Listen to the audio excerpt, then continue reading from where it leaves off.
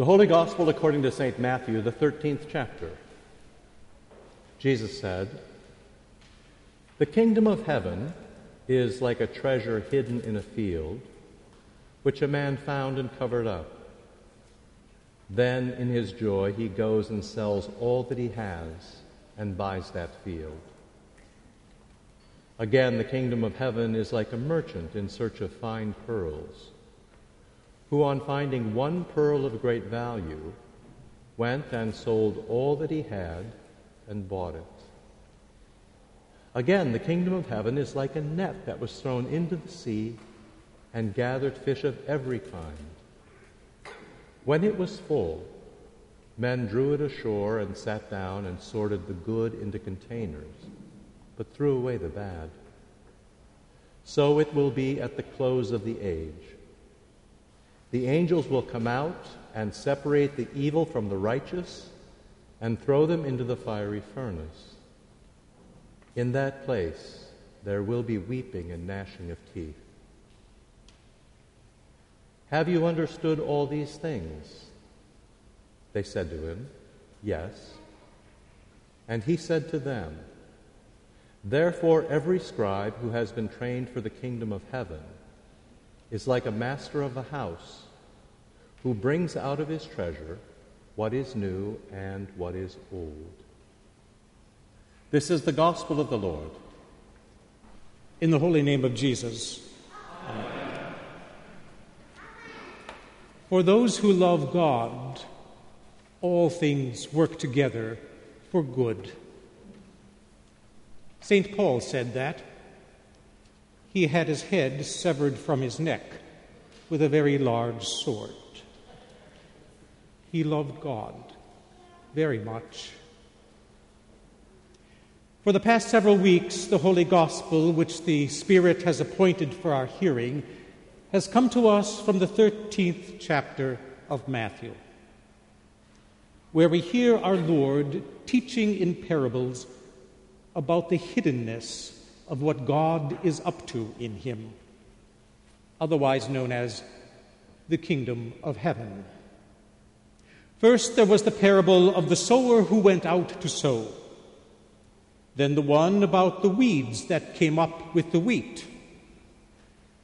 Then one about a tiny mustard seed and what becomes of it. And now a net full of fish, both good and bad. Our Lord in all of these is answering the question, is God really at work in Jesus? And if he is who we think he is, why doesn't he get rid of the weeds? And why all the bad fish? Our Lord's holy apostles looked around and they had doubts. Just before this series of 7 parables, Matthew tells us that Jesus' popularity had started to tank. His approval rating was at an all-time low. The religious experts who knew their Bibles a lot better than you or I were challenging him at every turn, even to the point of calling him demon-possessed. John the Baptist was sitting in jail. And if you were sitting in a jail back then, it was for one of 2 reasons. You were either waiting for your trial or your execution. No one did time. So he slipped a note for delivery to his cousin. It said, and I will paraphrase, "If you are the Christ, then why am I on death row?" To top it all off, Jesus' own relatives were upset with him. They were demanding an intervention, a conference at the kitchen table. Jesus had become an embarrassment to them. So what about the 12, those fishers of men? What are they to make of all this? It does not look like God is in Christ reconciling the world unto himself. It does not look like Jesus is the Christ at all. But of course, you know that he is, and that's why you're here today. For what God is up to right now may not be obvious to you. Sometimes what God does gets kicked around and choked and crushed. Sometimes what God does gets nailed to a cross. And wherever God does something, the devil puts in overtime. Expect it, Jesus says. Expect that one of you will betray me and one of you will deny me. Maybe somebody right here, in the goodness of God's house, someone whom God has blessed and chosen and brought near, someone who took the morsel of forgiveness and life and with 30 pieces of silver in hand is ready to offer the blasphemous kiss. Someone here gives the peace of the Lord in words, but not in deeds. So if you've got ears, then listen. What ends up as a tree with the birds of the air making nests in its branches begins as the smallest of seeds. Begins by looking quite insignificant, even worthless. What looks like so much indiscriminate sowing yields a crop with a 100-fold return. What God does may be betrayed and denied and nailed up to die. It may bring the cry of forsakenness from the Son of God himself and the looming question, why? As thick and as dark as that sky that turned black in the middle of a Friday afternoon. But I tell you, and the Spirit confirms it, it is life for you.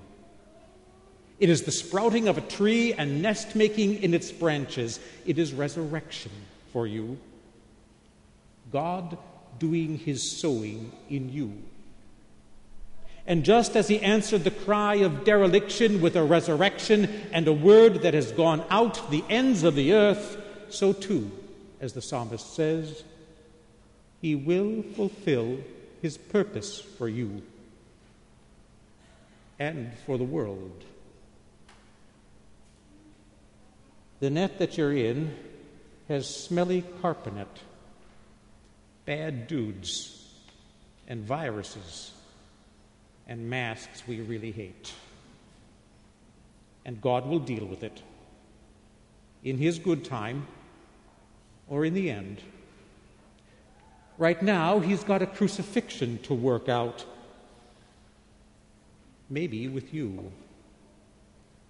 That man Paul, who once couldn't accost enough Christians and see them stoned to death or burning on some stake, by God's grace came to say that all he wants to do now is share Christ's sufferings and become like him in his death. Hallelujah. Our world has gone mad.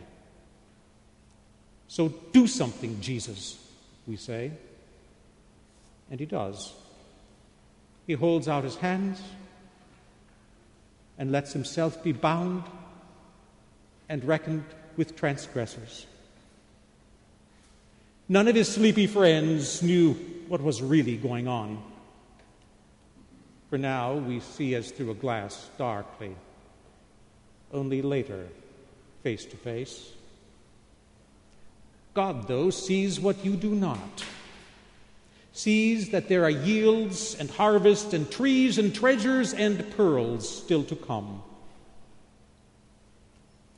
My ways are higher than your ways, and my thoughts than your thoughts, says the Lord.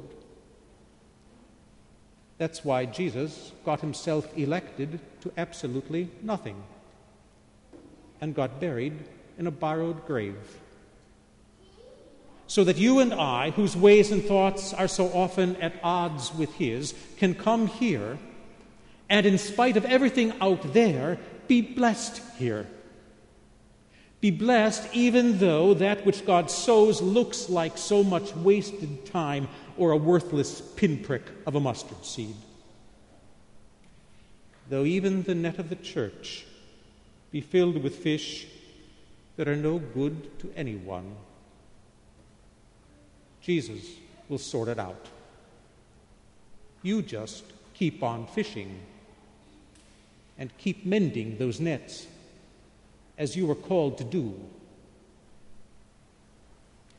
Jesus just told you that every scribe who has been trained for the kingdom is like a master of a house who brings out of his treasure what is new and what is old.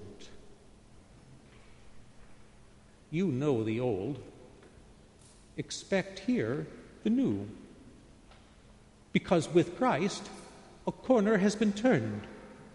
A bridge has been crossed. Something totally original has happened to the cosmos and to you, so that you can come here and expect God here to make good on his promises here. There is here a treasure in a field for you today. Go dig it up and be both sated and satisfied with his longing to take you with him to the cross, and from there to the life of the world to come. Lord Jesus, thank you for bringing me here to give me what only you can give, and only my opened palm is needed to receive it. The medicine of your love forever. In the holy name of Jesus. Amen.